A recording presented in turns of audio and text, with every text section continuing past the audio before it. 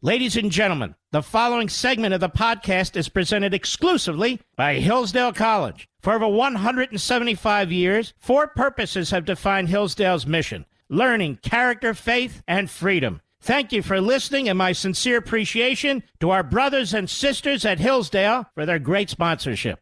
He's here. He's here. Now, broadcasting from the underground command post, deep in the bowels of a hidden bunker, somewhere under the brick and steel of a nondescript building, we've once again made contact with our leader, Mark Levin.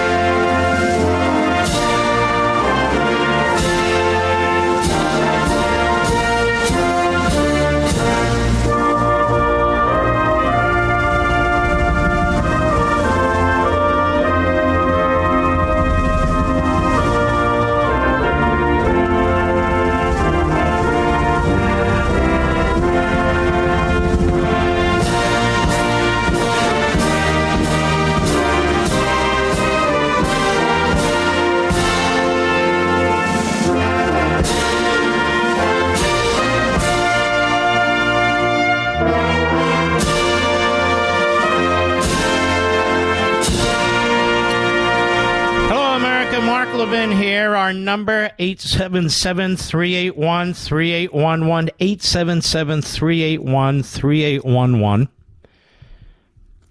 There was a piece in Politico a year or so ago, and welcome, by the way, that reported the fusion of George Soros and Charles Koch. Charles Koch being a libertarian, and George Soros being what George Soros is, in my view, an anti-American.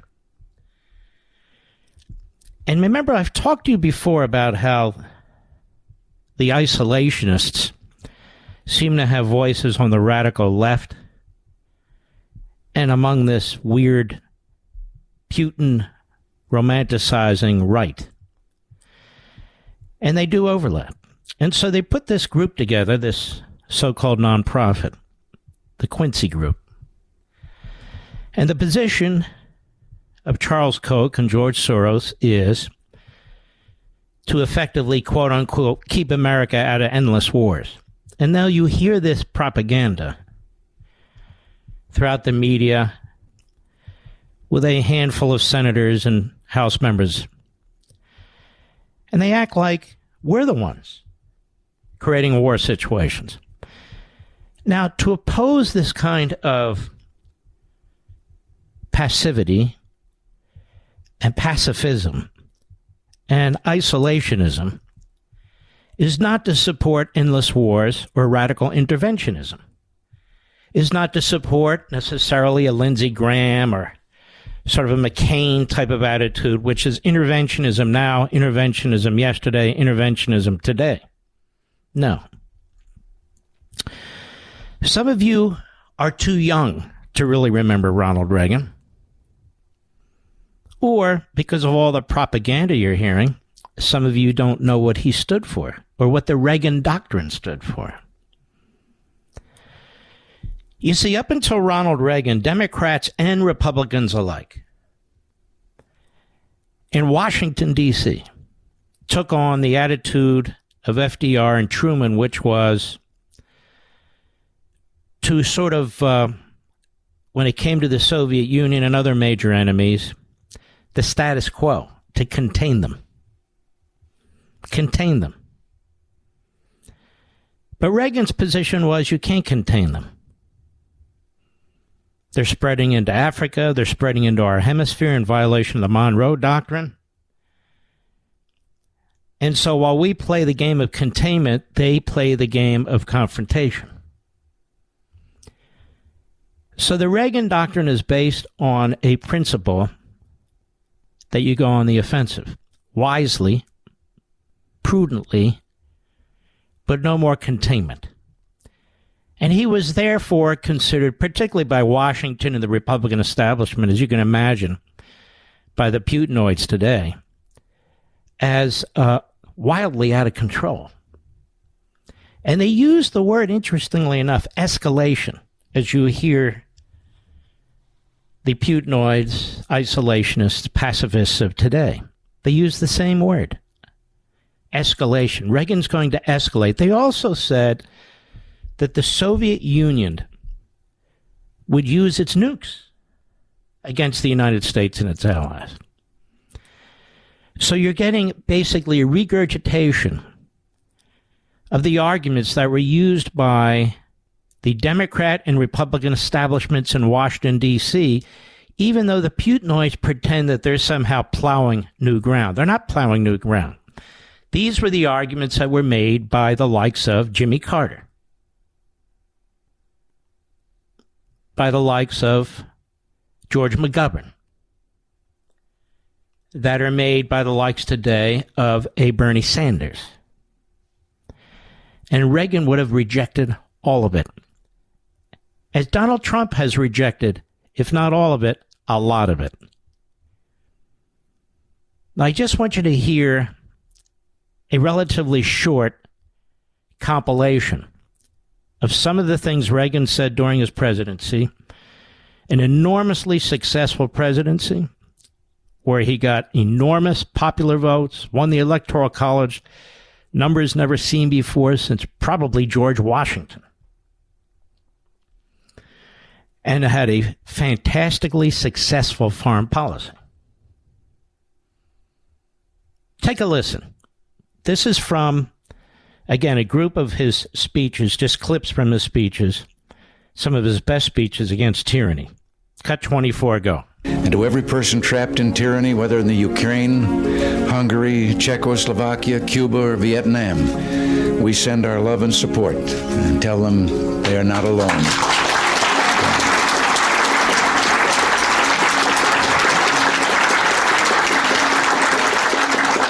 Our message must be: your struggle is our struggle, your dream is our dream, and someday you too will be free.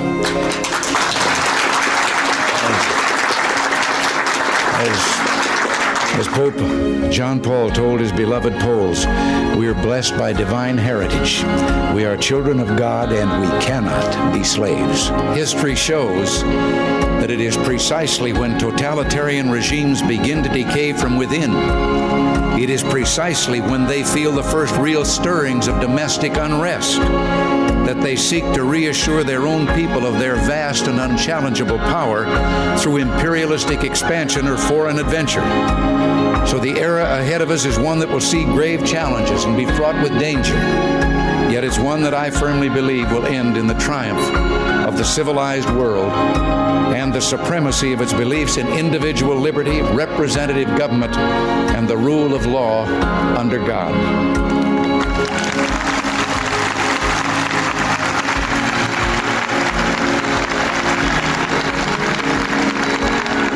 That's why we must now summon all the nations of the world to a crusade for freedom and a global campaign for the rights of the individual. I look at you and I know I'm looking at people who have seen and suffered the full gamut of totalitarian terror. Some of you lost friends and loved ones in your struggles, and some of you risked your lives and all your earthly belongings, and you will bear scars for the rest of your life. You are men and women of courage, heroes who have devoted a lifetime to struggle for God's greatest gift, for freedom. And for that, I can only say I'm honored to be here with you today, and I'll be proud to stand by you always. Today, the goals of our foreign policy are the same as they have been for the last 4 decades. We stand against totalitarianism, particularly imperialist expansionist totalitarianism. We are for democracy and human rights, and we are for a worldwide prosperity that only free economies can give, and the pursuit of human happiness that only political freedom allows. Tyrants tyrannize because that's what they do for a living. But the ungodly force called tyranny still cannot rid the human soul of its freedom, no matter how hard it may try. Tyrants can deny the benefits, I should say, of freedom to their peoples, can kill freedom by killing free people. But freedom itself they cannot have. For one thing, people like you won't allow it, nor will that higher being allow it. Our greatest freedom, the freedom to choose right from wrong, cannot be willed away by the tyrants. For God has given all humankind the gift of knowing right from wrong and the responsibility to choose between them. This, my friends, is the essence of freedom, that we follow the biblical admonition, I have set before you life and death, therefore choose life. That tyranny is a parasite that saps the strength of a nation in its sway, that like those who lived under Macbeth's tyranny, the tyrannized millions will ever cry out. Our country sinks beneath the yoke. It weeps, it bleeds, and each new day a gash is added to her wounds. Tyranny fails. Freedom works. These facts, so little accepted only a decade ago, are now indisputable. To all those trapped in tyranny, wherever they may be, let us speak with one voice, not as Republicans or Democrats, but as Americans, saying, you are not alone. Your dreams are not in vain. Hold on to your dreams, because the tide of the future is a freedom tide, and totalitarianism cannot hold it back. You can imagine how Reagan and his speeches would be treated today by the Putin wing of the Republican Party and the Putin wing of the Democrat Party and the Putinoids in the media. He'd be denounced. He'd be trashed. All right. As Lee Edwards, one of the great conservatives, and Elizabeth Spaulding put in their book, A Brief History of the Cold War, when Reagan took over, within the free world, the Atlantic Alliance was strained to counter the deployment in the late 70s of Soviet SS-20 intermediate-range nuclear missiles. Aimed at major European cities, NATO proposed a dual-track approach. Negotiations to remove the missiles and the deployment of U.S. Pershing II and cruise missiles aimed at Soviet cities. The latter sparked a popular movement in Western Europe, aided and abetted by the Kremlin, to freeze NATO's deployment of nuclear weapons, and Western European governments wavered in their resolve to counter the Soviets, even on their own soil. Reagan put the deployment of the Euro missiles at the center of his new foreign policy. He forged a close friendship with British Prime Minister Margaret Thatcher and sought the support of other Western European leaders, particularly Chancellor Helmut Kohl of West Germany. Unlike these so-called foreign policy realists who viewed all regimes through the same lens, and you have an interesting sort of perverse juxtaposition today, where the isolationist pacifist Putin wing of the Republican Party, among others, is actually part of the old so-called realist wing of the Republican Party and the Washington establishment. It was Reagan who stirred the pot and changed our position from hapless to on the offense. Reagan placed regime differences at the heart of his understanding of the Cold War. With his modest Illinois roots and biblical Christian faith learned from his mother, he emerged as a screen star and a committed anti-communist, fighting communist efforts to take over the Hollywood trade unions in the post-war period. Poor eyesight kept him stateside with the Army during World War II, but his varied experiences contributed to his application of the need for military strength. 2 terms as Republican governor of California confirmed his conservative, pro-freedom political views. Unlike Truman, he sought in the circumstances of the 1980s not merely to contain the Soviet Union, but to defeat it.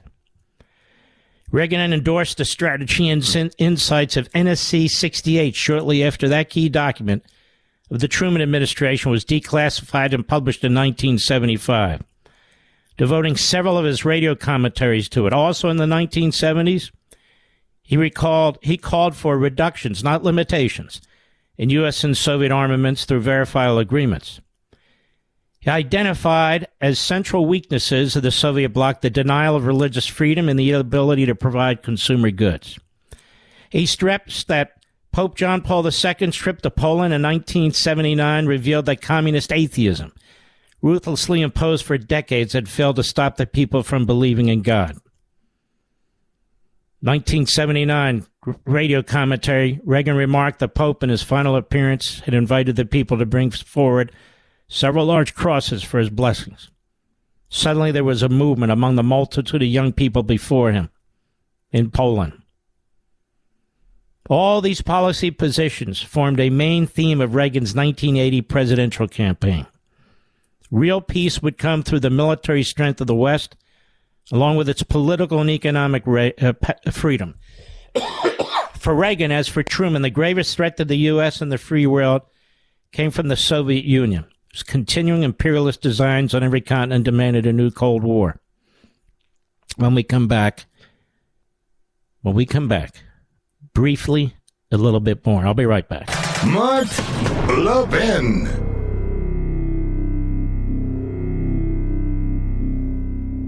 Folks, it's no secret that Americans are more divided than ever, and it's not just over what policies will improve our great country. No, it's over whether America is great at all, whether America deserves our love. That's why Imprimis, Hillsdale's Digest of Liberty, is so important. Imprimis looks at the issues of the day from a constitutional perspective, reminding citizens always of our great heritage of liberty. For 50 years, Imprimis has featured speeches given at Hillsdale events by the smartest conservative thinkers and writers. These days, Hillsdale publishes people like Victor Davis Hanson, Molly Hemingway, and Chris Rufo. Over 6.2 million American households and businesses receive Imprimis absolutely free, and I urge you to sign up for it today at absolutely no charge. I always look forward to receiving my copy of Imprimis. My friends at Hillsdale and I want you to have a free subscription as well. To get your free subscription, go to levinforhillsdale.com right now, Levin for Hillsdale.com.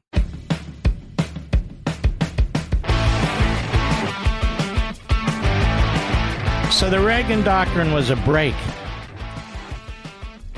from the Cold War position of almost half a century or more. And he said, well, we sit here and try and contain the enemy advances throughout the globe. And we cannot have another World War II. And just as today, he was accused of wanting to have a nuclear war with the Soviet Union. He was accused of being naive. He was accused of being a warmonger. He went against the Republican establishment. He went against the Washington defense bureaucracy. And he took on the Soviets, not with troops, but he took them on, whether it was Angola or Nicaragua, whether it was, at that time, Afghanistan, where we actually forced the communists out of there, and really every other corner of the earth.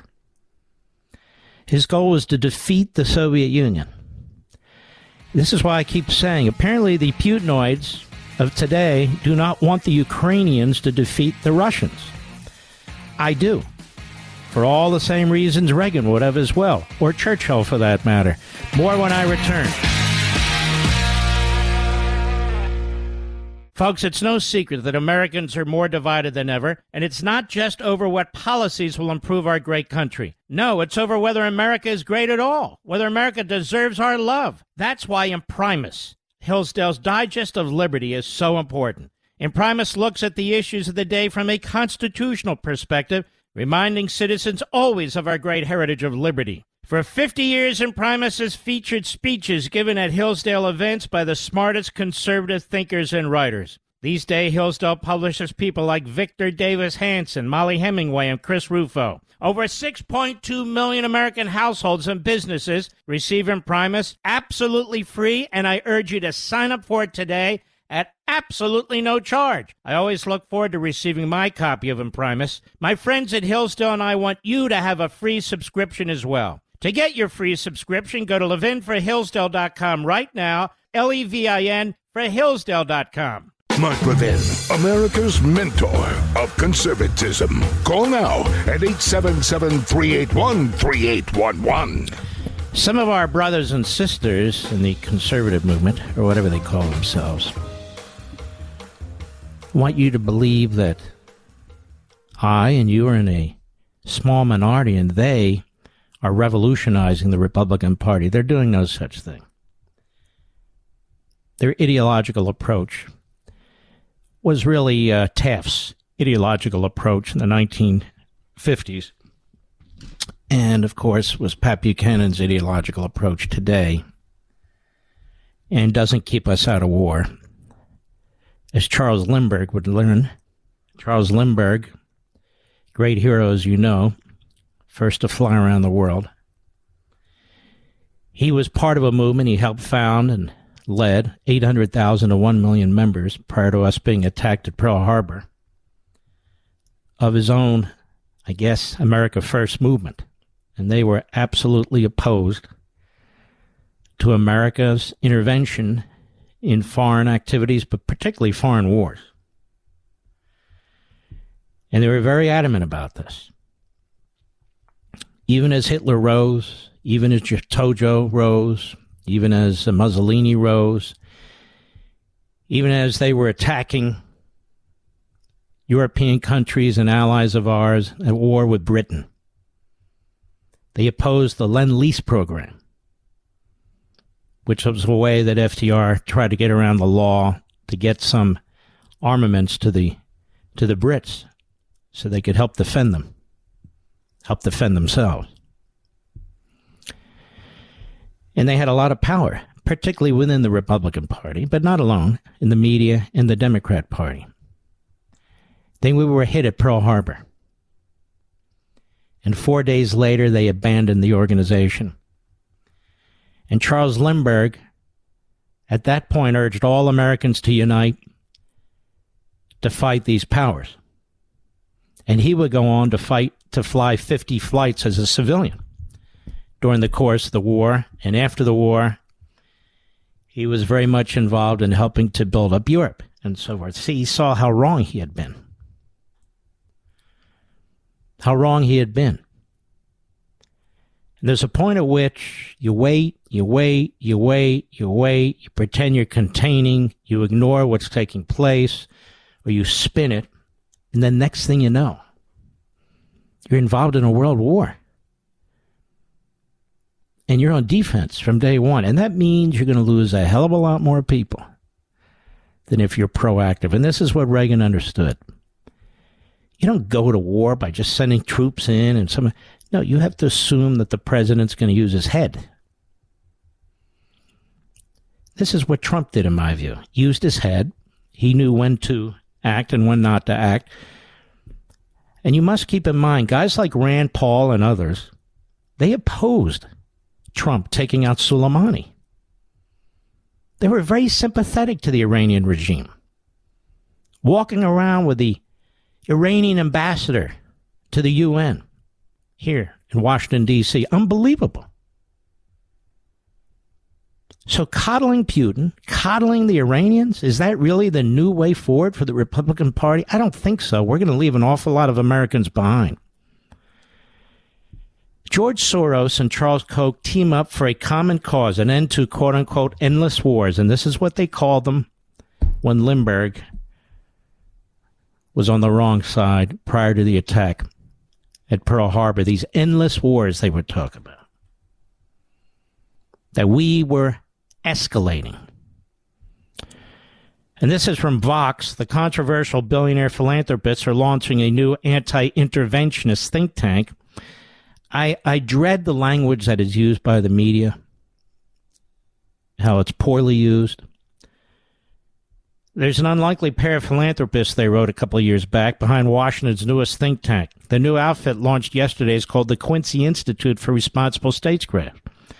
And it's funded by liberal billionaire George Soros, they write, and libertarian billionaire Charles Koch.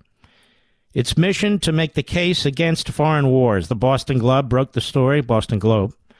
calling the team up one of the most remarkable partnerships in modern American political history. So you have about $60 to $70 billion behind this movement.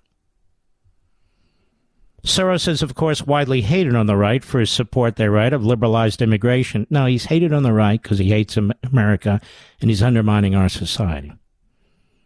He's frequently the target of anti-Semitic conspiracy theorists, not conspiracy theorists. The man did what he did during the Third Reich. Koch, meanwhile, has come under fire for his contributions to the Republican Party and his opposition to climate policies. I will remind you that Koch did not support Donald Trump for president either time. Either time. The Quincy Institute is named after U.S. President John Quincy Adams, who said in an 1821 speech that America goes not abroad in search of monsters to destroy. In a statement on its bare-bones website, the Institute argues that we've been betrayed that vision, that the consequences have been horrific, both from a humanitarian standpoint and in terms of America's national interests. And they go on. You hear the same propaganda by the Putin wing of the GOP and as well as the Democrat Party, and certainly in the media. And certainly in the media. Now, I give you that background because there's a piece now in another left-wing site. Well, actually, same left-wing site, Axios. Well, Vox and Axios are different, but same in terms of ideology. And the headline is, from 10 hours ago, Republicans plot foreign intervention pullback by Lachlan Markay.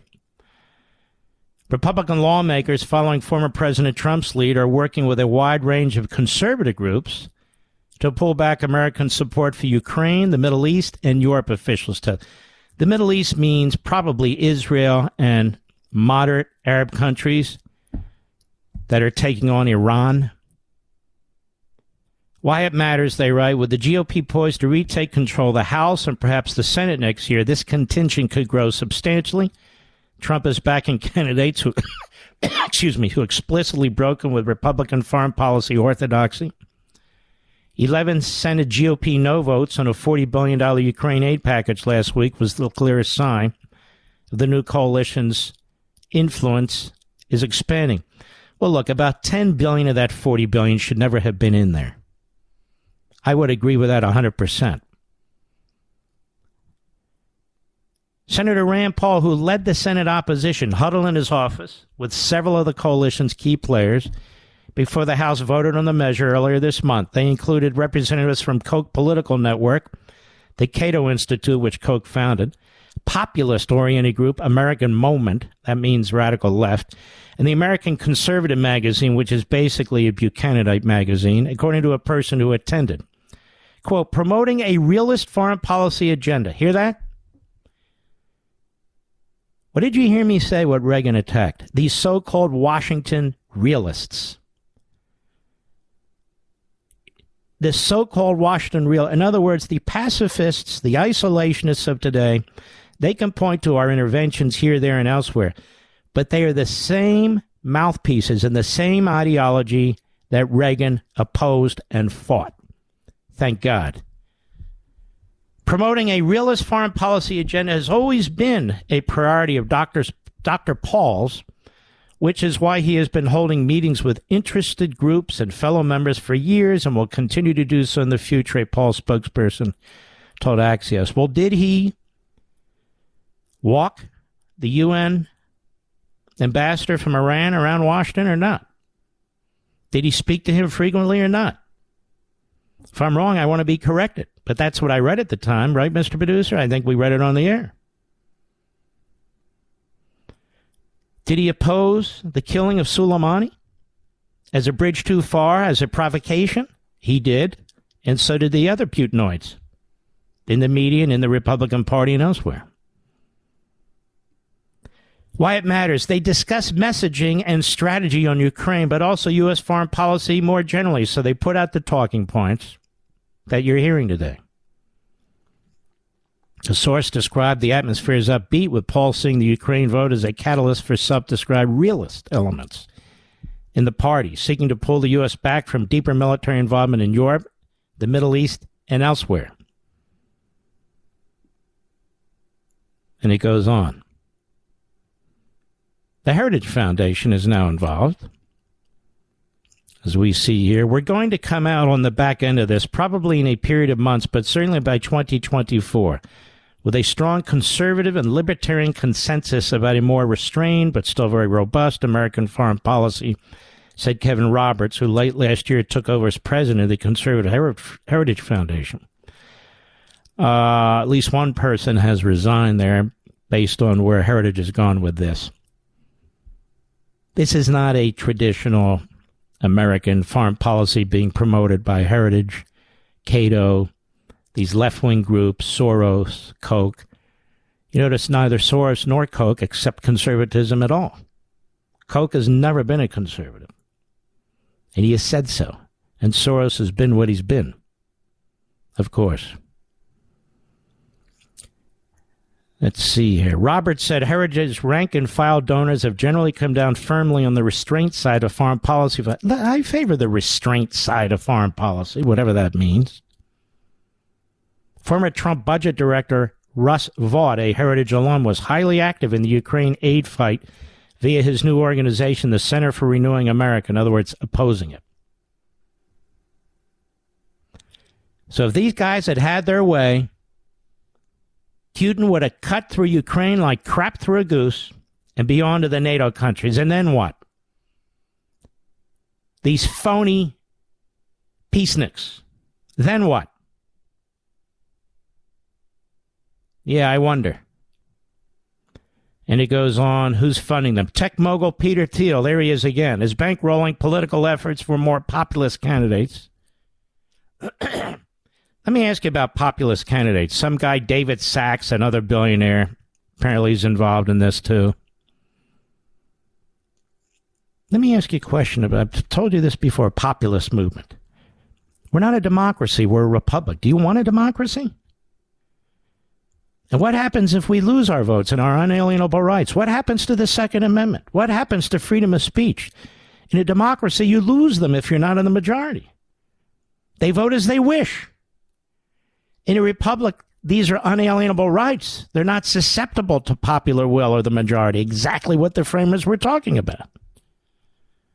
Exactly what the framers opposed. So I reject this because I believe in peace through strength. I reject this because I know this will create another war environment, big-time war environment. That when we're supporting the Ukrainians without troops and without an air force, that's very important. That is not our troops or air force. As Reagan defeated the Soviets, whether in Afghanistan, yes, in Nicaragua when he was president, for which he almost lost his presidency, in Angola, all over Europe, hundreds of millions of people freed, hundreds of millions of people freed behind the so-called Iron Curtain. Do we ever learn from our own experiences? Isn't this one of the things we conservatives pride ourselves on? Learning from experience?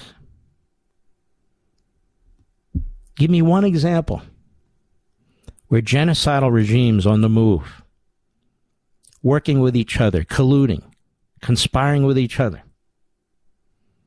One example where timidity, passivity, passivism, isolationism, call it whatever you want, has succeeded in saving the people who promote it. There is none. Even Finland has figured this out. Finland, which has been neutral forever. Neutral during the entirety of World War II because it didn't want Stalin invading them. Neutral right up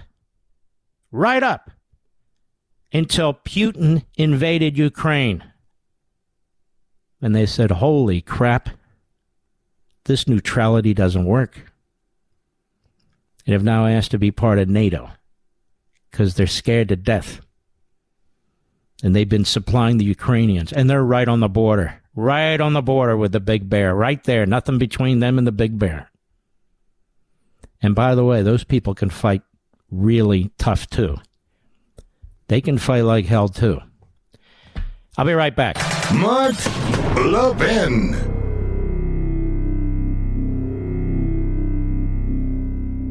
Folks, it's no secret that Americans are more divided than ever, and it's not just over what policies will improve our great country. No, it's over whether America is great at all, whether America deserves our love. That's why Imprimis, Hillsdale's Digest of Liberty, is so important. Imprimis looks at the issues of the day from a constitutional perspective, reminding citizens always of our great heritage of liberty. For 50 years, Imprimis has featured speeches given at Hillsdale events by the smartest conservative thinkers and writers. These days, Hillsdale publishes people like Victor Davis Hanson, Molly Hemingway, and Chris Rufo. Over 6.2 million American households and businesses receive Imprimis absolutely free, and I urge you to sign up for it today at absolutely no charge. I always look forward to receiving my copy of Imprimis. My friends at Hillsdale and I want you to have a free subscription as well. To get your free subscription, go to levinforhillsdale.com right now, Levin for Hillsdale.com.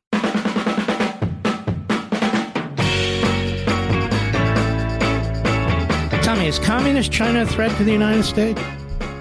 It's a direct threat, isn't it? In fact, some of the Putinoids point that out, and then they stop. Do they recommend that we arm up the Taiwanese? Well, if they do, why don't they say it? Why don't they say it? You'll notice the comrades around Joe Biden when he talks about, yes, we'll take on the Chinese if they invade Taiwan. You'll notice how the Putinoids and the media, the hard left, immediately attack Biden.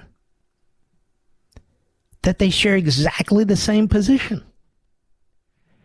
So they talk tough on China. Well, China instead of Russia. But they don't want to do anything about China. What do they want to do? What do they want to do? They're not providing Taiwan with the armaments it needs to defend itself. So what do they want to do? The Putinoids don't even recommend anything. Just focus on China. Okay, I'm focused. Now what? They don't have a well thought out ideology in the least. Tell me, were we wrong to take on the Soviets when they went into Cuba? We were? Why? Because they were putting nuclear missiles there? Oh, I see. So when you have more advanced nuclear missiles that can travel thousands and thousands of miles and hit any corner in the United States from a country in Europe or perhaps one in Iran, how is that any different? I'd love to question these people who will never come on this program. Never.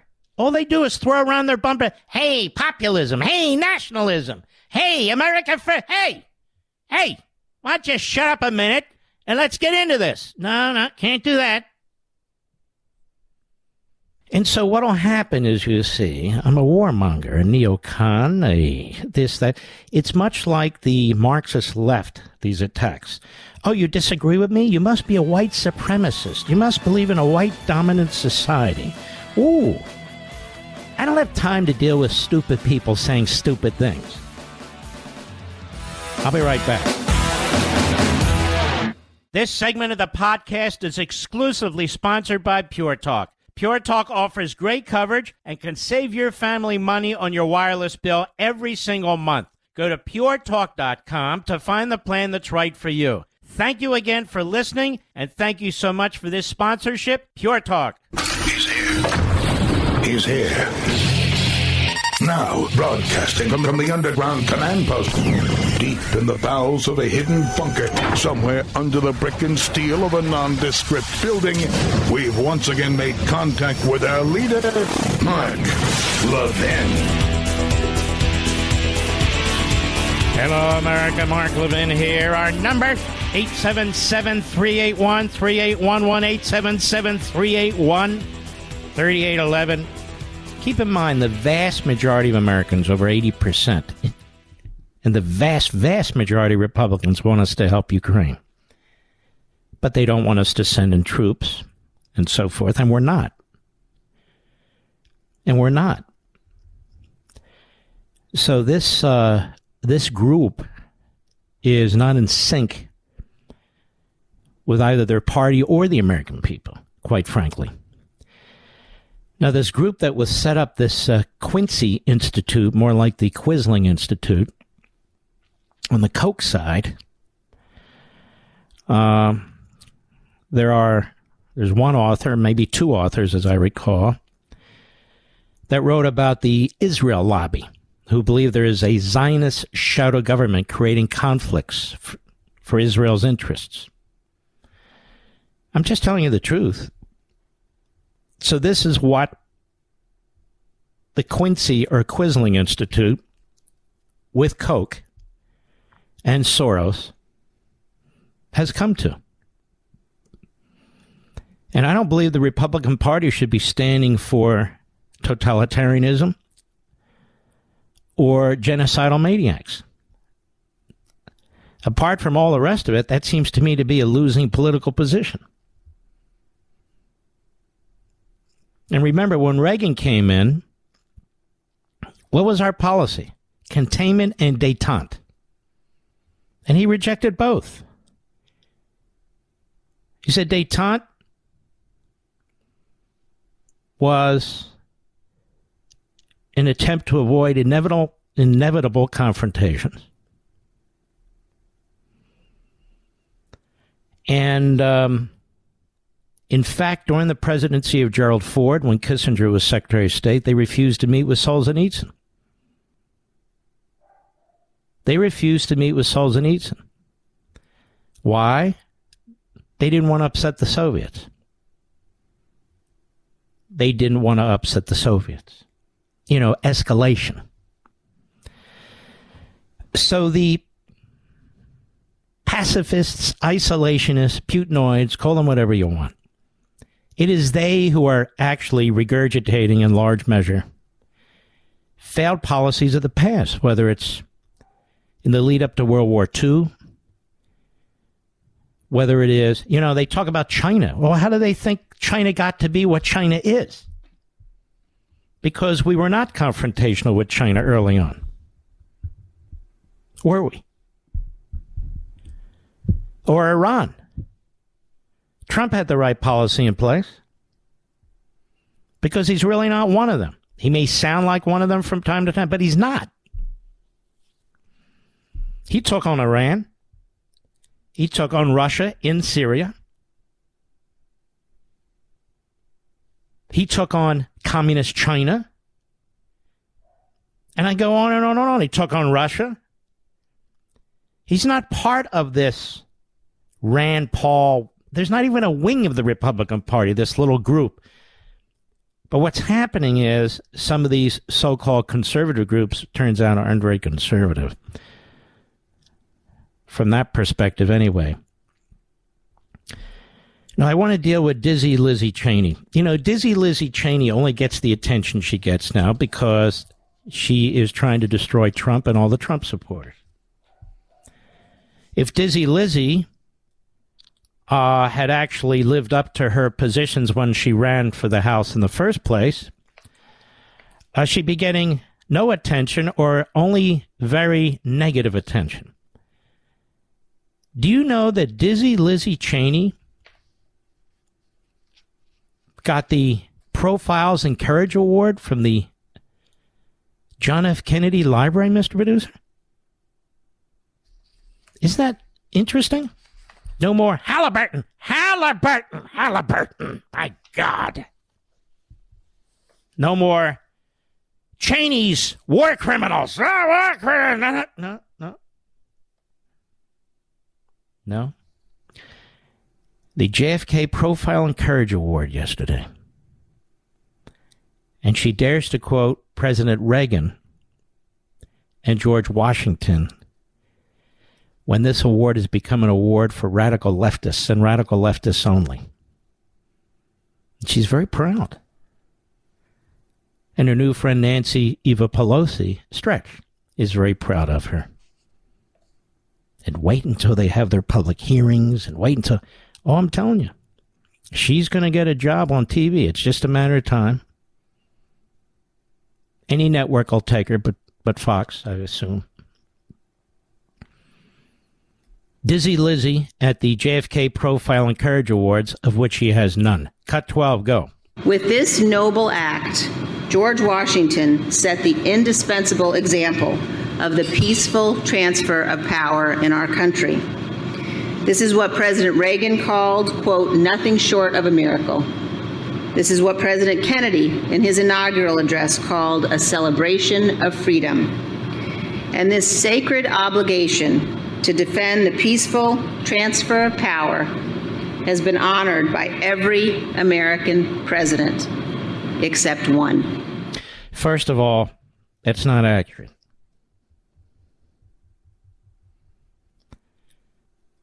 Number two,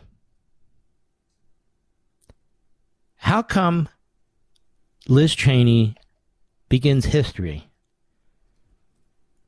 on January 6th and not before the first Tuesday in November of 2020?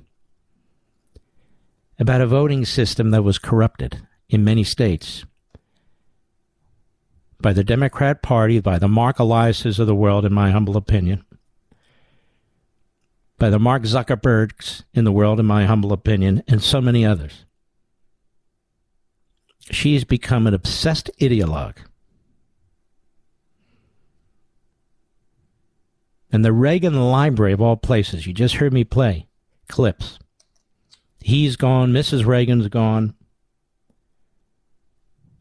Under the iron fist of this Fred Ryan, the CEO over at the Washington Post and the chairman of the board of the Reagan Library. Can you believe this guy?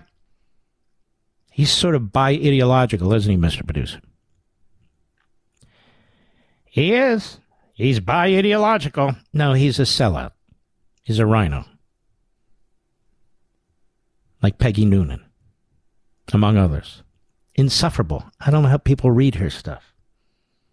Apparently Matt Drudge has a real love for her or something, because he can't get enough of her, and when Peggy speaks, Matt listens. But anyway, except one, you see. So they're going to pull this together. They know the media will be there helping them. There's nothing courageous about what they're doing. It's unconstitutional and illegal, in my opinion. She goes on. Cut 13, go. Standing on the east front of the United States Capitol on a snowy morning in 1961, President Kennedy said, "In the long history of freedom, only a few generations have been granted the role of defending freedom in its hour of maximum danger." You know what's interesting about this? What happened in West Virginia that helped Ted Kennedy against Hubert Humphrey? Anybody know? What happened in Cook County, Chicago, in the 1960 election that helped John Kennedy against Richard Nixon? Anybody know? So she's playing along because it serves her ideological interests. She's standing at a place that's honoring a man who was horribly killed. Horribly. But whose father was sympathetic to Hitler so bad that even FDR had to remove him as ambassador to England. That's how bad it was. He was sending secret notes over to the Third Reich. He removed him. He was an embarrassment. He embraced fascism. And when it came to John, Joe was a war hero who died. His bomber crashed, was shot out of the sky. When it came to John Kennedy, Joe Sr. was going to make him president of the United States. That's what he wanted to do. You can read this stuff on your own. And when you read this stuff on your own, you will find that he spent an awful lot of money to get his son nominated to be the Democrat presidential candidate in 1960, having failed in 1956. And what went on in some of these states? What went on in West Virginia? What went on in Cook County? And Richard Nixon, after the general election, we lost by an eyelash. Unlike Al Gore, he said he would not challenge it. Nixon wouldn't challenge it. But they hated Nixon forever anyway. Washington and the Kennedys. They didn't like him because when he was a senator, he chased down communists, including one he asserted who was sympathetic in that direction, who he ran against to win the Senate seat in the state of California. Oh, how right he was. Certainly in that respect. So Dizzy Lizzie Cheney goes there, knows the history, but she's there to attack Trump and to advance her own cause. She is a quintessential ultra narcissist. May I use the word ultra? I think I will. Ultra narcissist. Go ahead. Today, that role is ours, as we face a threat we have never faced before. A former president attempting to unravel our constitutional republic. At this moment, we must... Unbelievable. Unbelievable. Just sickening beyond belief. I'm telling you, folks. Just incredible. Go ahead. Summon the courage to stand against that. The question for every one of us is, in this time of testing... This is how you get... This is how you're embraced by the Kennedy clan, the Bush clan, the Cheney clan, and all the clans in and around Washington, D.C. This is how it works. The Washington Post clan, the New York Times clan. Cheney likes being applauded by these people. It's like John Roberts. They're tight with Thomas Friedman and that family at the New York Slimes. This is how it works.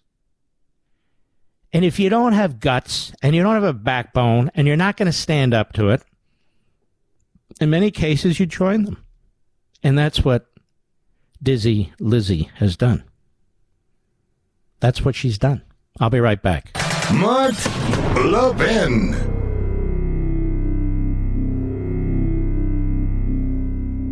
Stop paying for Verizon, AT&T, and T-Mobile social initiatives. Stop paying for their thousands of retail stores across the country that you never go to.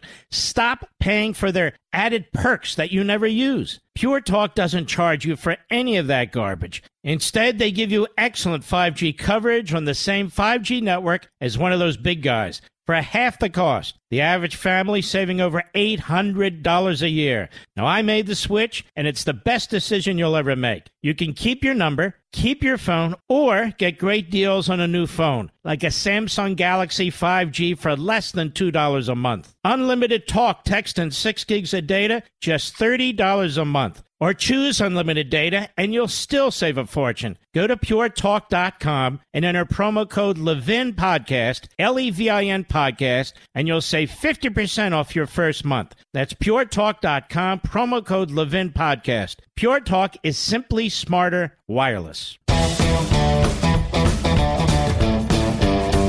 Stacey Abrams says that Georgia's the worst place to live. The number one worst place to live. I want you Georgians to know this. Stacey owns multiple homes in Georgia, but it's the worst place to live. Cut 15, go. I'm ready to go because I know that we have to have a conversation about who we are in this state and what we want for each other and from each other.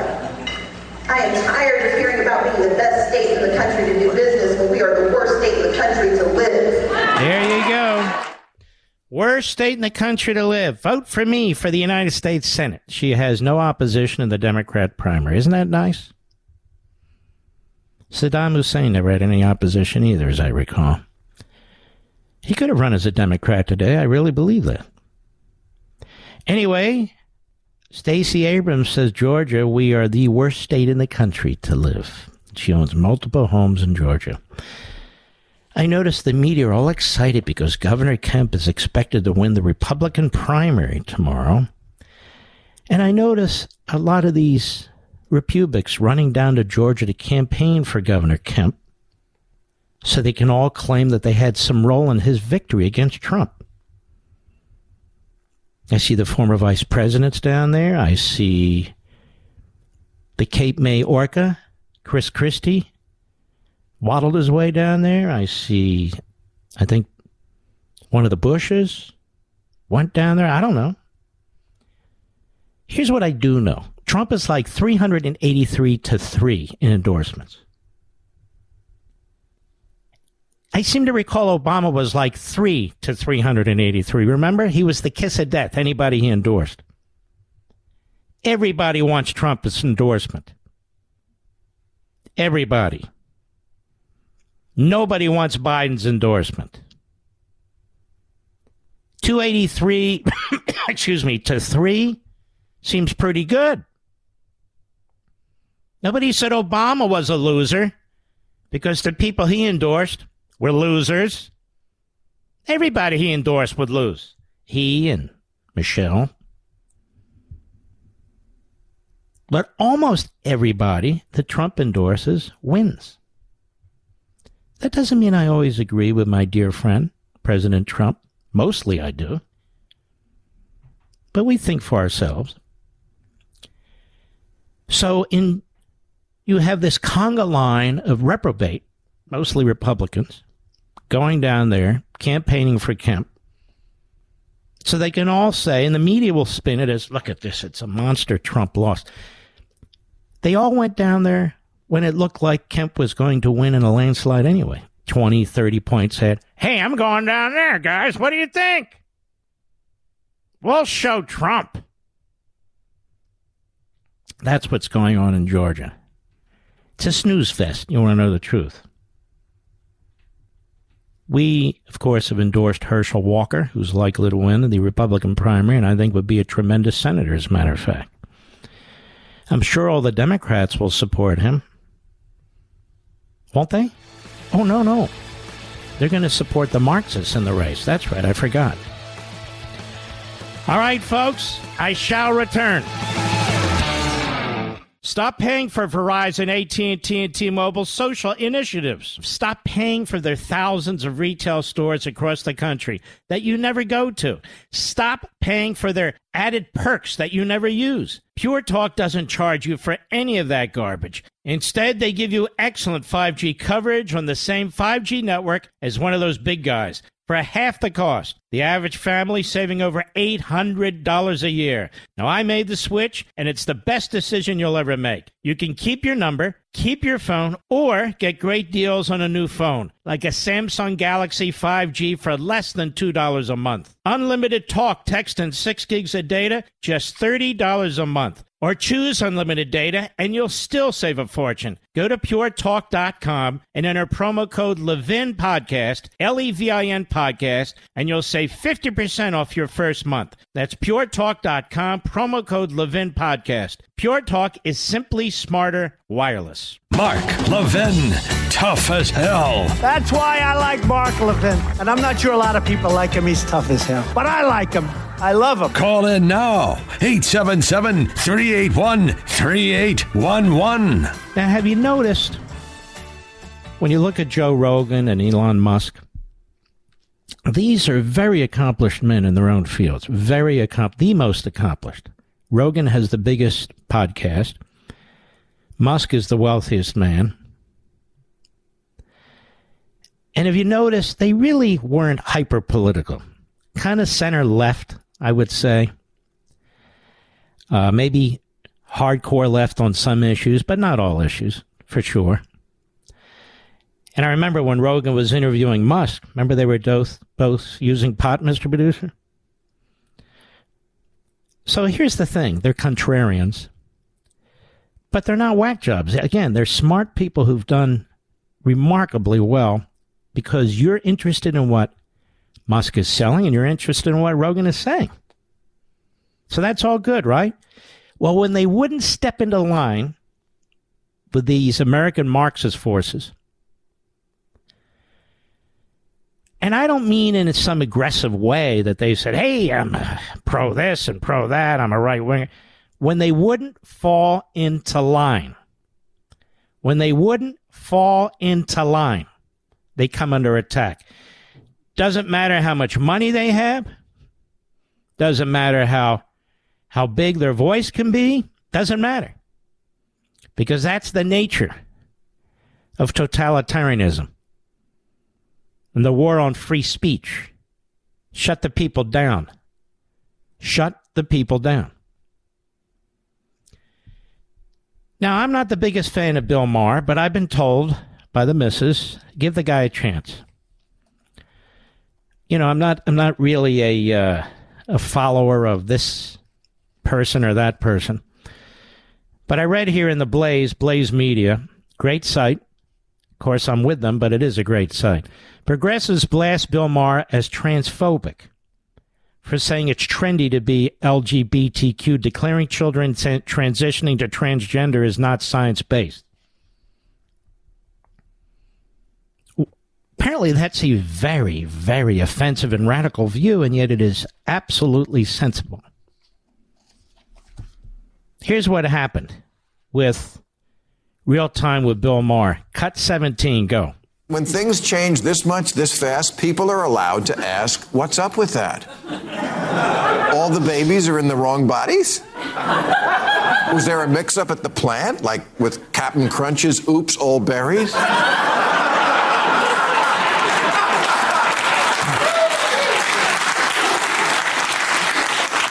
It wasn't that long ago when adults asked a kid, what do you want to be when you grow up? They meant, what profession?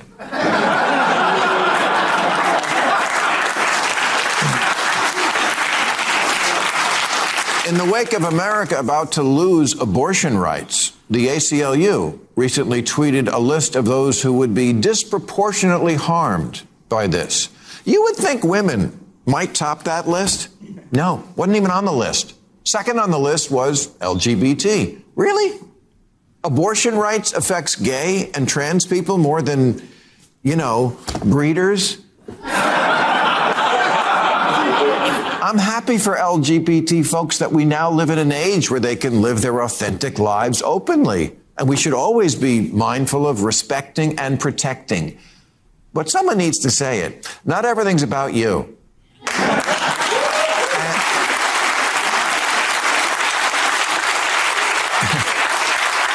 And it's okay to ask questions about something that's very new and involves children. The answer can't always be that anyone from a marginalized community is automatically right, trump card, mic drop, end of discussion. Because we're literally experimenting on children. Maybe that's why Sweden and Finland have stopped giving puberty blockers to kids. Because we just don't know much about the long-term effects. Although common sense should tell you that when you reverse the course of raging hormones, there's going to be problems. We do know it hinders the development of bone density, which is kind of important if you like having a skeleton. Fertility and the ability to have an orgasm seem also to be affected. This isn't just a lifestyle decision, it's medical. Weighing trade-offs is not bigotry. Wow. Now, he's just as likely tonight or tomorrow night to turn around and throw a right hook at you. More like a left hook. But let's stay focused on this particular statement. He's raising legitimate questions about the effects on the children. And for this, he's coming under vicious, vicious attack. Cut 18, go. Yet when a book questioning the sudden uptick in transitioning children was released, a trans lawyer with the ACLU named Chase Strangio tweeted, "Stopping the circulation of this book and these ideas is 100% a hill I will die on." How very civil liberties of him. Chase, by the way, has just been named one of the grand marshals of this year's New York City Pride March, along with 3 other trans people and a lesbian. What's missing here? Oh, right, a gay man.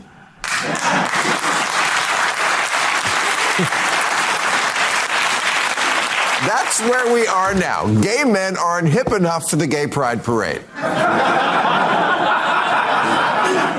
Compared to trans, gay is practically cis, and cis is practically Mormon.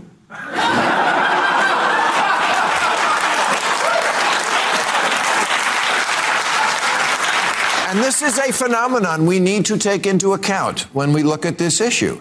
Yes, part of the rise in LGBT numbers is from people feeling free enough to tell it to a pollster, and that's all to the good.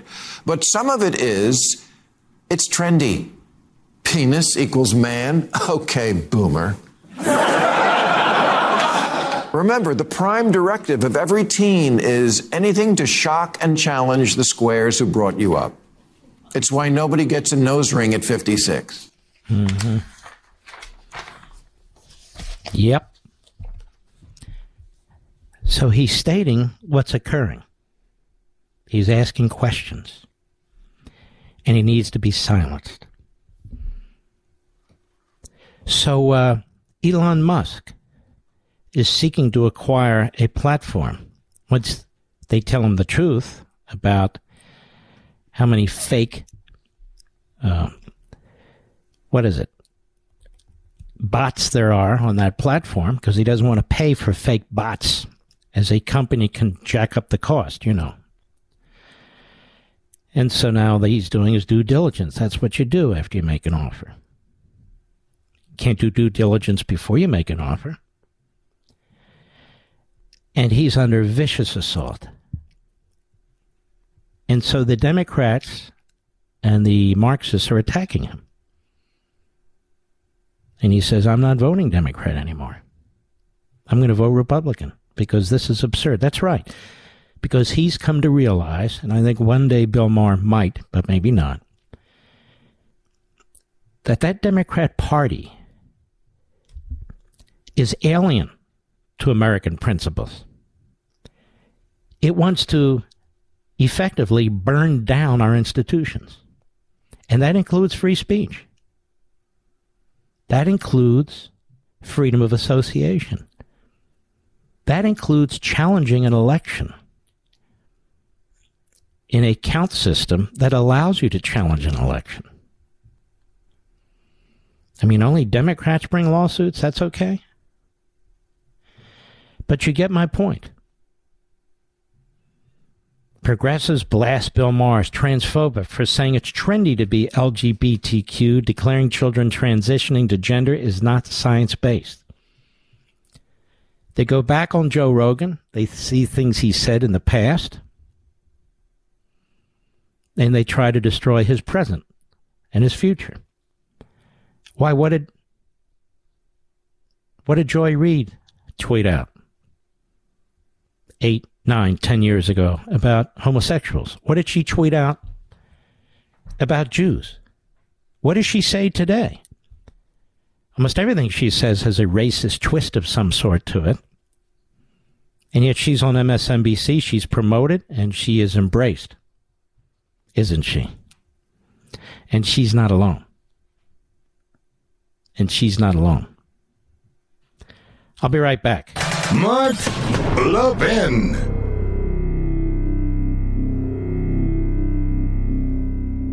Stop paying for Verizon, AT&T, and T-Mobile social initiatives. Stop paying for their thousands of retail stores across the country that you never go to.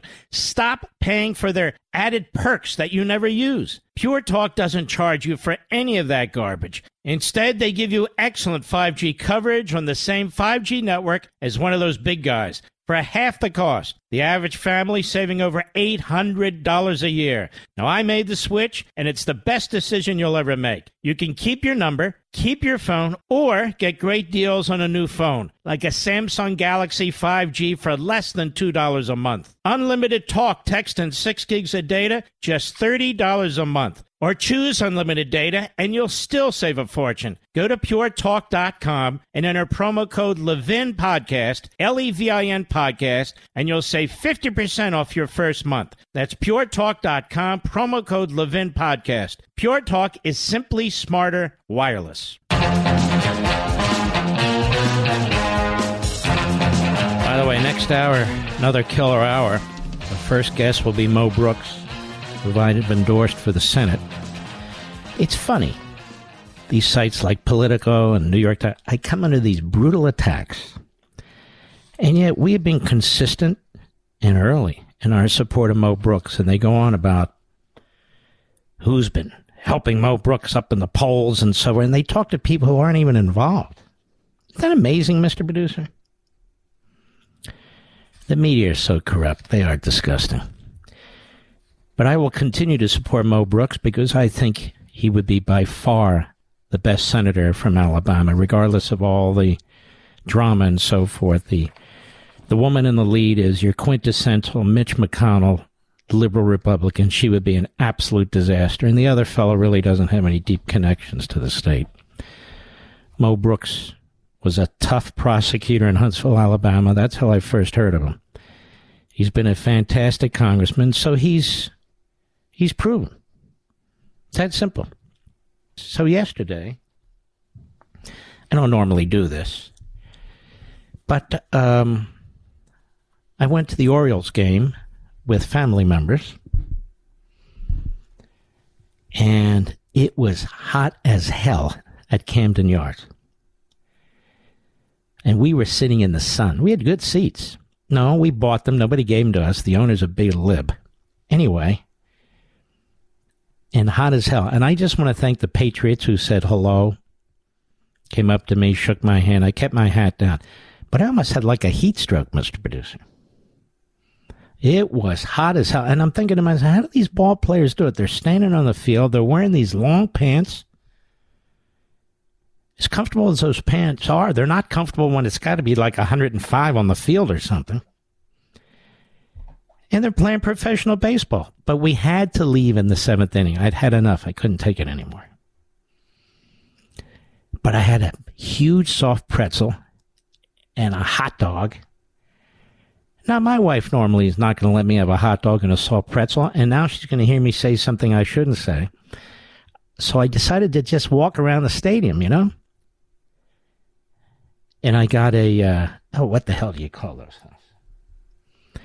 They're not donuts. They're kind of squiggly, Mr. Producer. You fry them. What are those things? Oh, jeez. Funnel cake. What is wrong with my mind? Oh, my goodness. So I had a good time.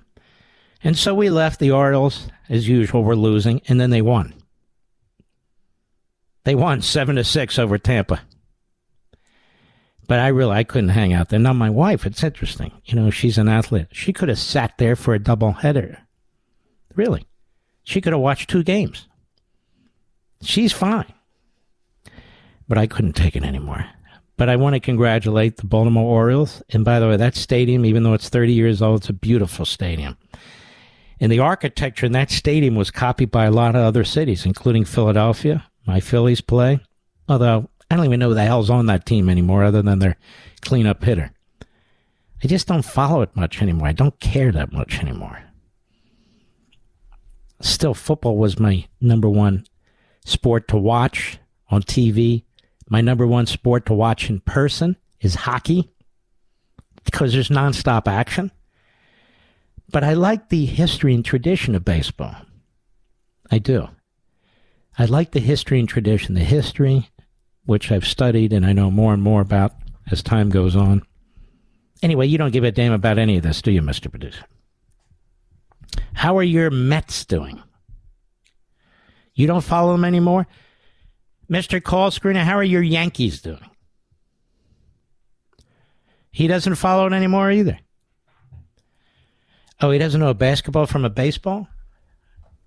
All right, as long as he knows a liberal from a conservative, that's good enough for me. Our second guest next hour is Kellyanne Conway, who has a fascinating book out. And as you know, she was very instrumental in the Trump campaign in 2016. I think she was the contact with the Russians. I'm just kidding. There were no Russians. Has Hillary Clinton been, has her home in Chappaquiddick been hit yet with a SWAT team? Like our guys are always hit with SWAT teams, you know? Has she been hit with a SWAT team where they took her out in the middle of the night? And where she was dressed in whatever she dresses in the middle of the night? Probably a full gown. And did they handcuff her? And did CNN report on it? Has that happened to Hillary Clinton yet? Because she dragged this country through hell. She sure did. And she's dragged this country through hell. Ladies and gentlemen, I want to ask you a question. Did you know withdrawing your cash from the bank can be very risky? That's right. Banks are now required to spy on us for the government, and they report any behavior they think is suspicious. It's true. And I was shocked when I read The Secret War on Cash from Swiss America. The new war against cash is really a war against the Constitution, against all freedom-loving Americans. So you need to read The War on Cash. Get your free copy by calling 800-630-1492, 800-630-1492, or visit SwissAmerica.com. Now, this war on cash is growing daily and also includes all forms of digital money. Please get and read The Secret War on Cash free to my listeners by calling now, 800-630-1492, 800-630-1492, or visit SwissAmerica.com. He's here. Now, broadcasting from the underground command post, deep in the bowels of a hidden bunker, somewhere under the brick and steel of a nondescript building, we've once again made contact with our leader, Mark Levin.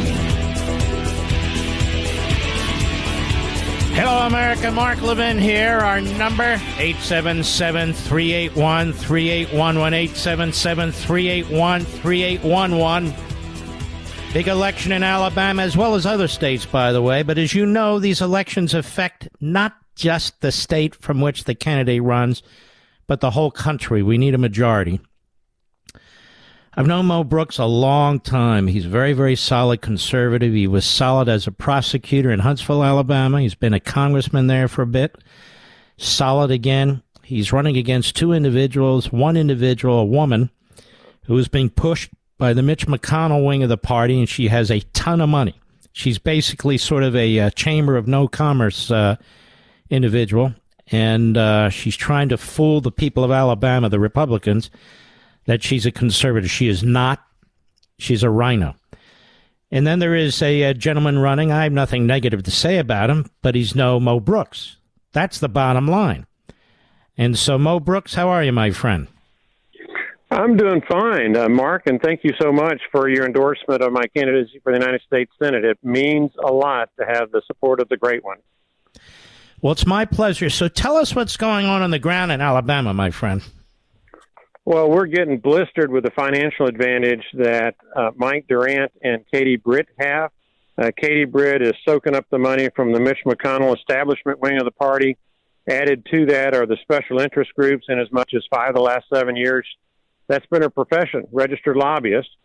And in particular, she's getting money from the open borders, cheap foreign labor crowd that loves to profit off of the hardship of hardworking Americans who don't want to have to compete against this cheap foreign labor. So that's pretty much the setup. Mike Durant, probably the closest analogy I could give to what he would be like in the United States Senate would be John McCain.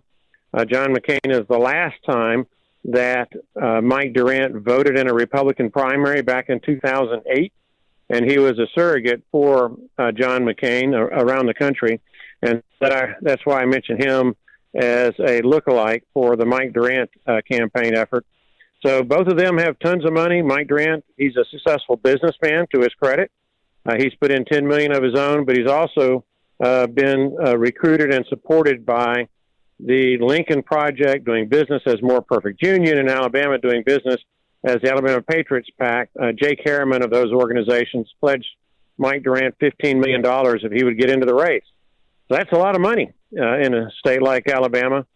We have the ground game. We have the support of almost every single conservative organization, at least everyone I know of. But unfortunately, Mark, as you well know, we conservatives, we tend to be frugal people. We don't invest for profit like some of these special interest groups do, where they look at their contributions as an investment. We seek good government without any personal gain out of it, but rather gain for our country. And that's what I'm up against here in the state of Alabama. And you've also said, should you become a senator, that you will not vote for Mitch McConnell to be the majority leader. And so Mitch McConnell, as you point out, is coming at you with millions and millions of dollars directly and through his surrogates. Is Mitch McConnell popular in Alabama? Because he's not popular in most of the rest of the country. No, he is unpopular, has a net unfavorable rating. Let me emphasize there are a couple of reasons why I believe we can do better than Mitch McConnell. First is messaging. If you go to the Real Clear Politics average, the polling data on Mitch McConnell has him typically somewhere between 55 and 60% unfavorable rating. Well, our Senate Republican leader is supposed to be our best message carrier. And how good of a message carrier can you be if the moment you open your mouth, 55 to 60% mute their TV because they don't like you? We need to get someone who doesn't have that kind of unfavorable rating with the American people. And there are plenty of United States senators, in my judgment, who can better carry the message. And then philosophically, we govern quite differently. Mark, as you know, I'm one of the founders of the House Freedom Caucus. For those who don't know who we are, folks like Mark Meadows, Ron DeSantis out of Florida, Jim Jordan out of Ohio, Mick Mulvaney, former budget director under Donald Trump, fellow House Freedom Caucus member. And we fight for the things that we believe in. And we believe the best way to get elected is by doing a good job, that we don't need as much money if you do a good job. Mitch McConnell, on the other hand, he believes in pummeling people, and that the way you pummel people is you get millions of dollars in cash. And where do you get the millions of dollars in cash? You get it from special interest groups. How do you get it from them? Well, you sell away our country. You put special interest groups first and the interests of America second, and that's not the way I believe in governing. And the people of Alabama are very shrewd. They're sharp. And they have to understand that a lot of this money is being sent to redefine you, to create somebody you're not, because they don't really want to run against the real Mo Brooks, who shares the value of the people of Alabama. But you're able to push back, you say, because you have a pretty good ground game going. So tomorrow is the big vote day. How do these primaries work in Alabama? We have a primary and then a runoff. The polls open at 7 a.m. and they will close at 7 p.m. Quite frankly, one of our best avenues is radio talk shows like yours. I welcome questions from citizens, and the citizens like it. And I have a reputation for being very candid and very honest in my belief system. I believe that's the way a republic is supposed to operate. Candidates should tell the truth about their positions, and then the public can decide which solutions are offered by candidates they prefer. But as you well know, all too often now, it's big money, it's hiring pollsters, it's hiring consultants. They determine what the voters want to hear, and then they tell their candidates to parrot back what the voters want to hear. And there is no requirement that the candidates actually believe what they're saying. And that's most unfortunate, because that gives you the kind of results we had in 2017 and 2018 when Republicans controlled the House, the Senate, and the White House, yet we could not keep our two main campaign promises: one, build the wall; two, repeal Obamacare. It's because the rhinos fooled us with all this big special interest group bucks. Mm-hmm. Well, I think you'd be fantastic in the Senate with the Ted Cruz wing of the Republican Party, among others, Mike Lee and so forth. Ted Cruz was here today. Yeah. Ted Cruz, tell us about that. Oh, it was great. Ted Cruz was in Alabama. He had a news conference, and I'll tell you, he might can make more money as a comedian. He had a comedy act where, of course, it was talking about Democrats, as you would expect, talking about their bad policies, as you would expect. And for 15 minutes, it was wildly entertaining. I mean, it was something to behold. I didn't know Ted Cruz had it in him. I talked to my wife afterwards and said, well, do you want me to try something like that? And she gave me this look. She said, no way. No, you're the you don't straight have man. that ability. Yeah. Oh, Ted was just fantastic. And then we just had a telephone town hall with 13,000 Alabamians with Senator Rand Paul, another great senator who has endorsed our candidacy for the United States Senate in Alabama. So you have a libertarian endorsing you, you have a constitutional conservative endorsing you, but the rhinos are vehemently against you. It seems to me you're running down the right lane there, Congressman. Well, I am the only conservative in this race. Mm-hmm. And I can go into detail if you wish, but I'm the only conservative, and you could even advance the argument that I'm the only Republican. I certainly believe I don't know about the rest, you're certainly the only conservative. I've looked at the backgrounds of these other folks, and this is why they have to spend millions and millions and millions of dollars to try and define themselves and their opponents, whereas you don't. Either the people know who you are, or they don't. Masquerade. Say again? That's it. I said they have to perform the masquerade act. They have to be pretenders when I'm the real deal. Now, it makes it challenging because Mitch McConnell, they show no mercy. Katie Britt, by way of example, covets the position of being a United States Senator more than she covets honesty and truth.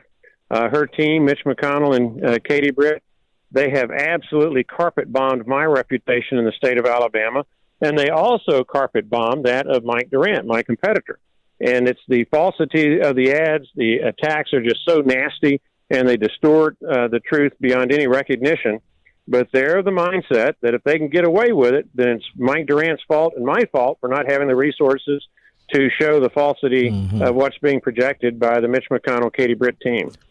That's not the way to campaigns, but unfortunately, that is the way they run campaigns. Well, all Mitch McConnell cares about is getting Republicans in the Senate who will support him for majority leader. He is the longest-serving Republican leader, I believe, in the history of the Senate in the Republican Party. And that is a damn shame because you're right. He can't speak. He doesn't bring that kind of a strength to the party when he goes on these various shows. By the way, Mo Brooks, he won't even come on this show, but he'll be quoted in the New York Times and other places. People want to help. Where do they go? Go to mobrooks.com, folks. Tomorrow's the election day. Immediately thereafter, we have 4 weeks before the runoff. If we have sufficient funds to get our message out, we'll win this thing in a cakewalk. But it's going to be up to the citizens of the United States of America to participate in this election in Alabama. And if the people of America will do that, we'll be just fine, and you'll get a real fighting conservative in the United States Senate. Again, that's mobrooks.com, mobrooks.com. Please help. mobrooks.com. All right, sir. Good luck tomorrow. We wish you all the best. Thank you, Mark. Have a blessed evening. You too, Mo. That's mobrooks.com, folks. He would be a great senator. I'll be right back. Mark Levin.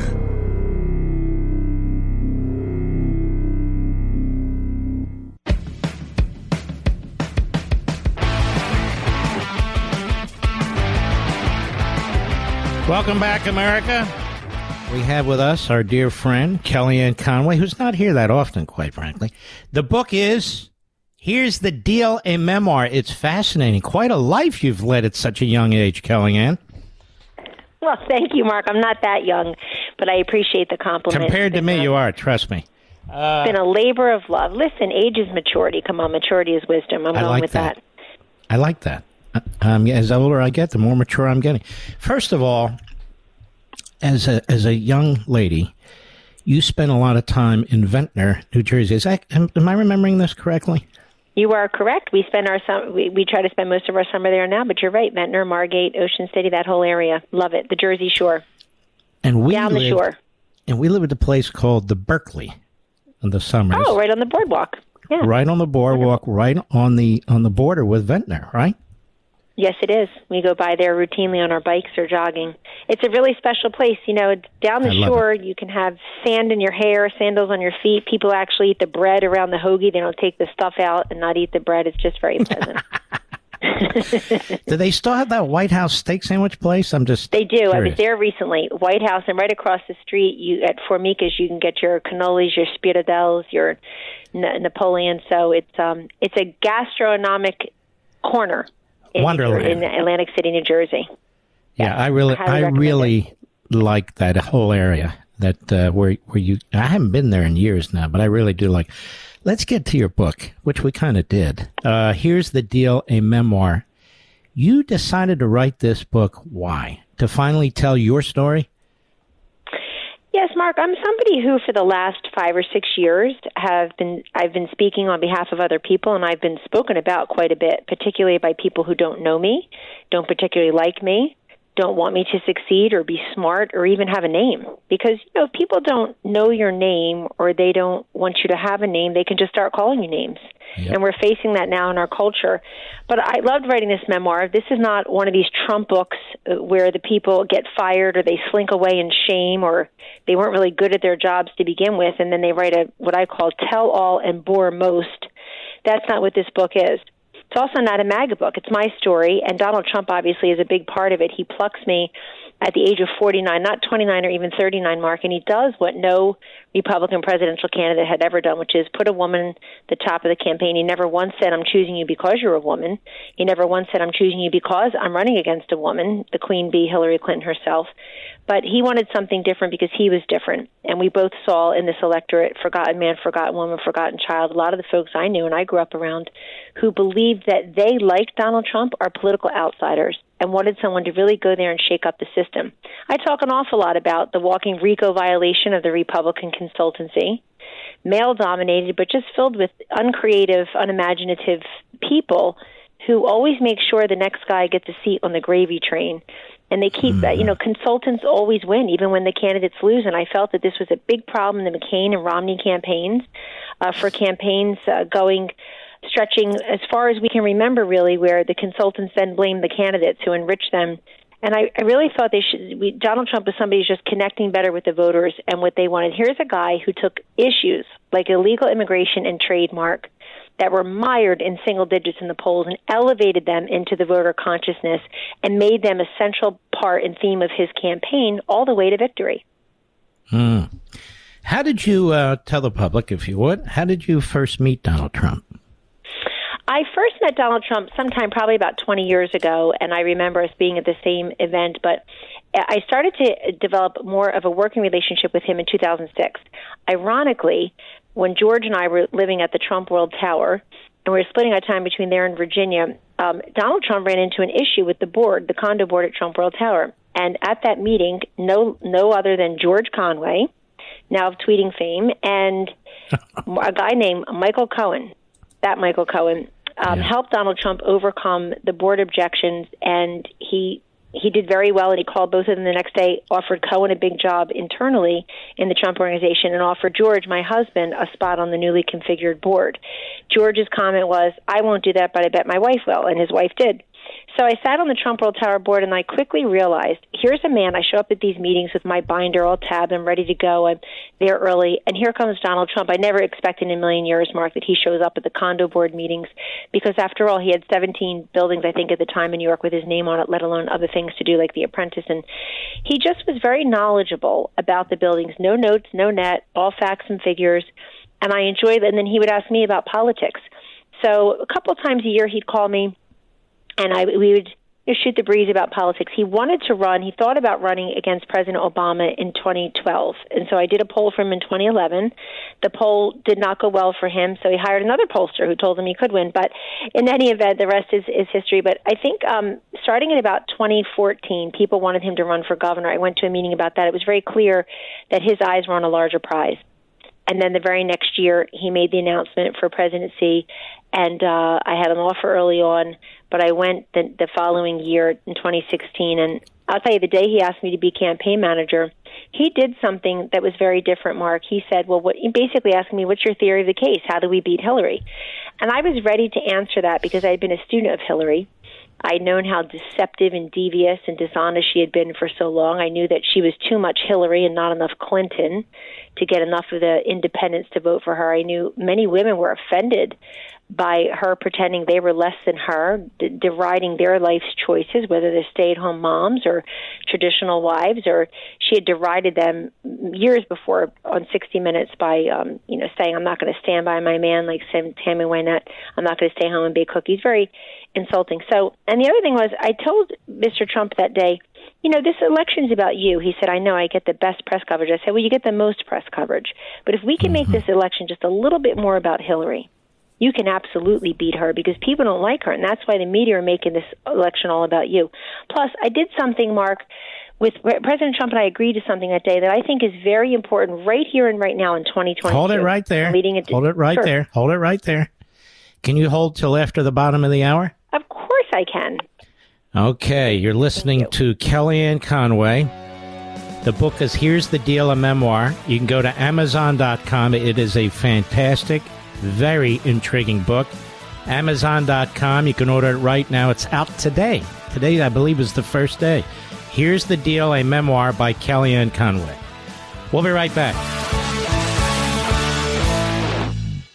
Did you know Fast Growing Trees is the biggest online nursery in America with more than 10,000 different kinds of plants and over 2 million happy customers in the U.S.? They have everything you could possibly want, like fruit trees, palm trees, evergreens, houseplants, much, much more. Whatever you're interested in, they have it for you. Find the perfect fit for your climate and space. Fast Growing Trees makes it easy to order online, and your plants are shipped directly to your door in 1 to 2 days. And along with their 30-day Alive and Thrive guarantee, they offer free plant consultation forever. My wife Julie and I decided it was time to add more flowering trees to our landscape, and Fast Growing Tree was a great resource for us. A large selection and no hassle ordering or shipping. This spring they have the best deals online, up to half off on selected plants and other deals. And listeners to our show get an additional 15% off their first purchase when using the code LEVIN at checkout. LEVIN. Now that's an additional 15% off at fastgrowingtrees.com using code LEVIN at checkout. Fastgrowingtrees.com,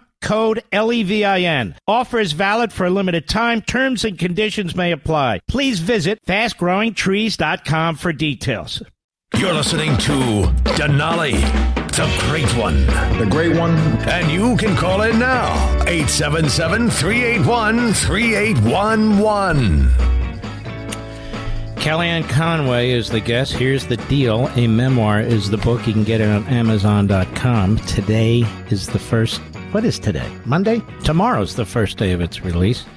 Geez, I can't even remember the days. Let's ask... I wanted to ask you about the coronavirus. You were there for much of that. What did you witness? Because from my perspective, when you look at what we have in the Oval Office and the White House now, there is no way that it would have been handled with, and I'm going to say it because I believe it, with the efficiency and the laser-like focus that Trump handled it. What do you say?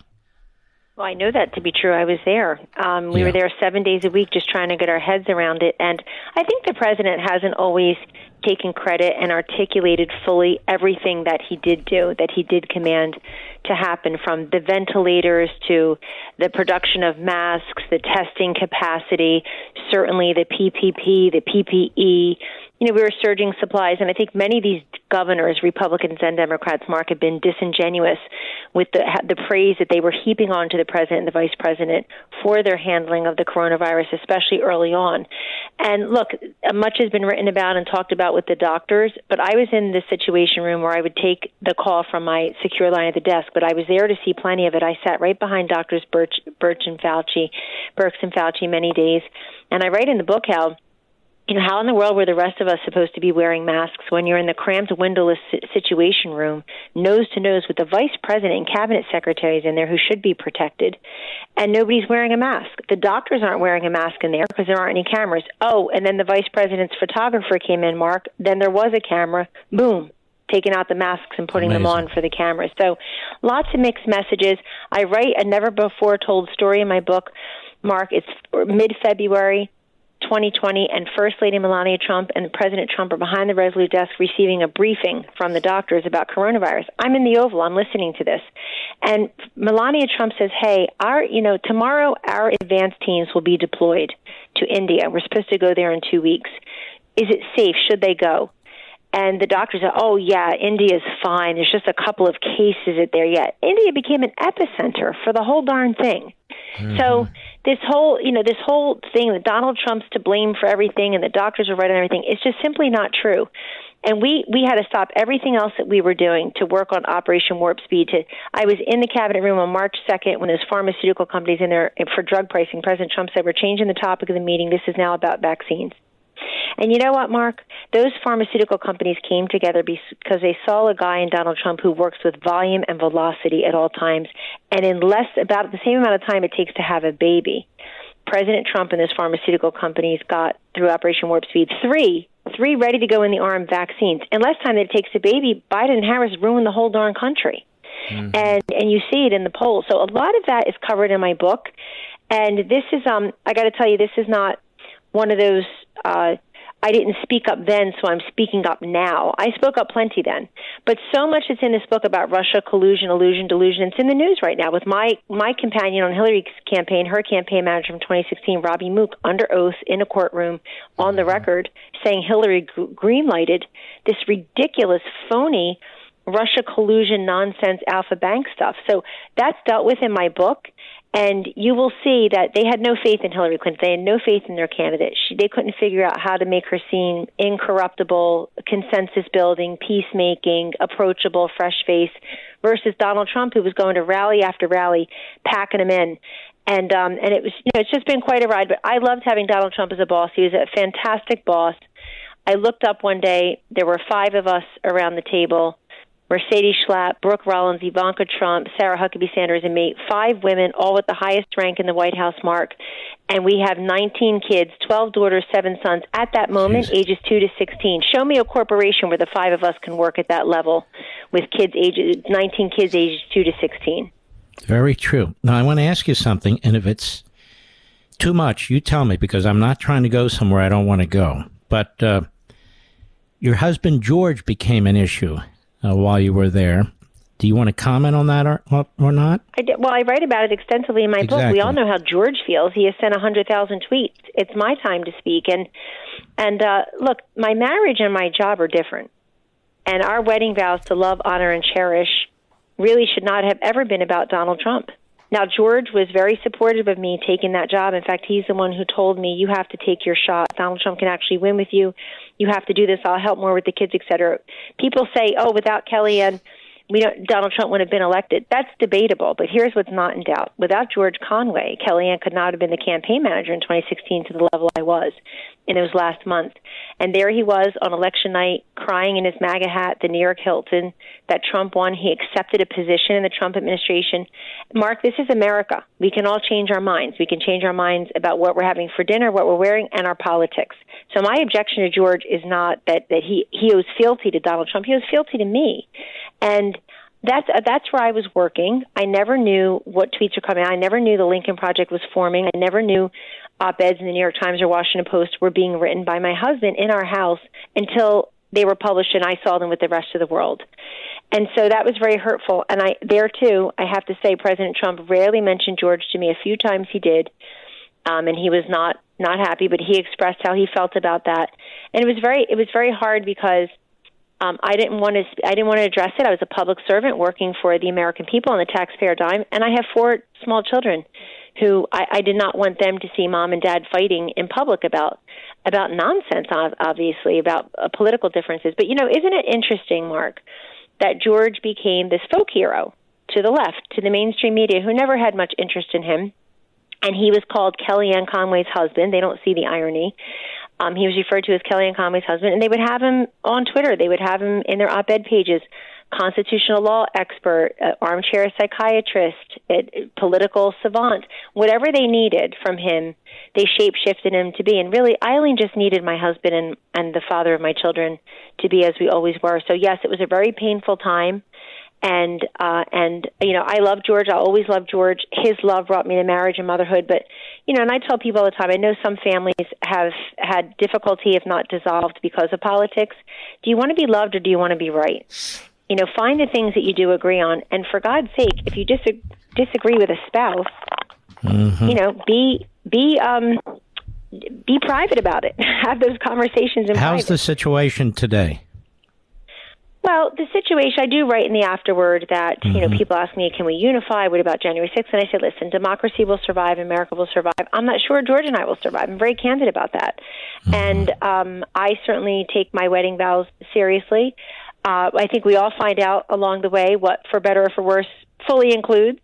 But I do talk an awful lot about it in the book that I just understand. And maybe because George is a very smart person who always kept his own counsel. And you know what, Mark, I say in the book, I couldn't compete with Twitter because why would I compete with Twitter? She's not even hot, and she doesn't seem to have much personality. Yeah. So you've got to be a little light about it. But we share 4 amazing children who are resilient and have more class and dignity and judgment and discretion in their pinkies than a lot of these adults who thought my children should be news stories showed in those crazy days. Do you realize, Mark? I quantified in my book that in the summer and fall of 2020. My 15-year-old daughter was trending on social media, and yet the tech companies were actively covering for 51-year-old Hunter Biden. Disgrace. His father is now the president. I was a staffer, and we know he enriched himself on taxpayer dime as well. But just think about that for a moment, covering up the story, acting like the Steele dossier was verifiable, but the contents of his laptop weren't, and covering for this 51-year-old waste of space who had an affair with his dead brother's wife, a different baby mama, it's gross. had made... gross, 8 figures that we know of in places like China, Ukraine, and other places where, he said on ABC, in an ABC News special, he admitted, he said, yeah, it's my last name that gets me the access. So I think we just have a lot of soul searching to do. That Trump deranged syndrome is real. It makes people take leave of their senses. And look, I'm sad for the country. I only wish Joe Biden were up to the job. I only wish Biden-Harris were the best administration ever. But we know it's a man-made disaster, and they've been unraveling and taking out root and branch so many of the great Trump-Pence accomplishments, so many of the Trump accomplishments that benefited people. And I told the president recently, I said, Mr. President, we're Americans. We love to say it will get better. It will always get better. This country has seen through so much and bounced back. But people aren't even saying that now, Mark. I hear them saying it was better not that long ago. How do we get that back? The book is Here's the Deal, a memoir by Kellyanne Conway. She pours her heart and soul into this book. You can get it at Amazon.com or any major bookstore. You can order it now. You'll get it tomorrow. That's Kellyanne Conway, Here's the Deal memoir. I'm running out of time, but I do want people to know this and tell you. You went to law school, correct? I did. I'm a lawyer admitted to practice in 4 states. I clerked for a judge, and I love my law degree. It teaches me to think in a very logical, non-emotional, linear way. And I felt in Washington, Mark, when I was 25 years old and had that law degree, that it was a good credential to have for a young professional woman. Washington is a city that reveres bald heads and gray heads. Hey, and watch it really that. helped me. It's helped me be. I said we revere them, and it's helped me to. It helped me to build my business as well. But yes, that's right. I have a law degree. It is a wonderful book, folks. You ought to grab your copy. You'll have it delivered tomorrow. If you go to Amazon.com, it's Here's the Deal, a memoir. Kellyanne Conway, who has been a friend for a long, long time and a very, very smart lady. Kellyanne, God bless you, my friend. Well done. The great one, Mark Levin. Thanks for having me, and God bless you and yours. Take care. All my best. Take care. It's a fascinating book. It really is. Fascinating book. We'll be right back. Mark Levin.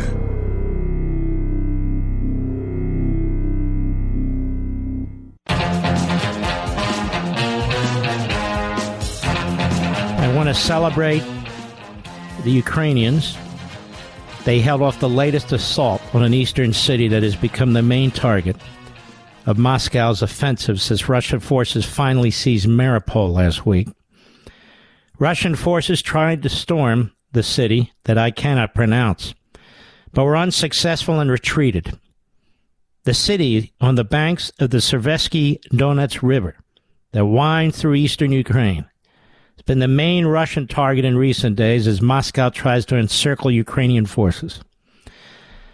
I say give the Ukrainians every damn thing they need to crush these bastards in order to keep this war where it is and to defeat them, the Russians. It's not historically mandated that the Ukrainians lose, ladies and gentlemen. And I'm sick and tired of the fearmongers, the liars, the propagandists, the Putinoids who are pro-Russia, pro-Iran, and now they sound like they're pro-China despite what they've said in the past. These are the people in the Republican Party, in the Democrat Party, and in the media. If they succeed, these are the people who will lead us to a world war. Appeasement in the face of genocidal monsters never works. You can beg for life, and they'll laugh at you. They'll kill you on the spot. What do you think the Russians are doing to the Ukrainian civilians? Do you know they're busing tens of thousands of them out of Ukraine and into Russia. What the hell for?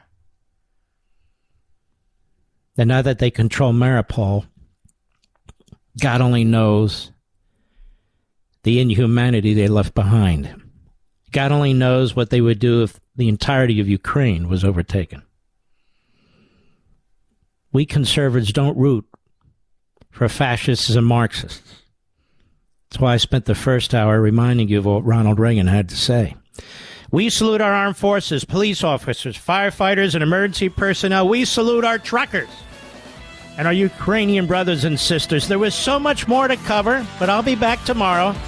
Hang in there, America. See you then.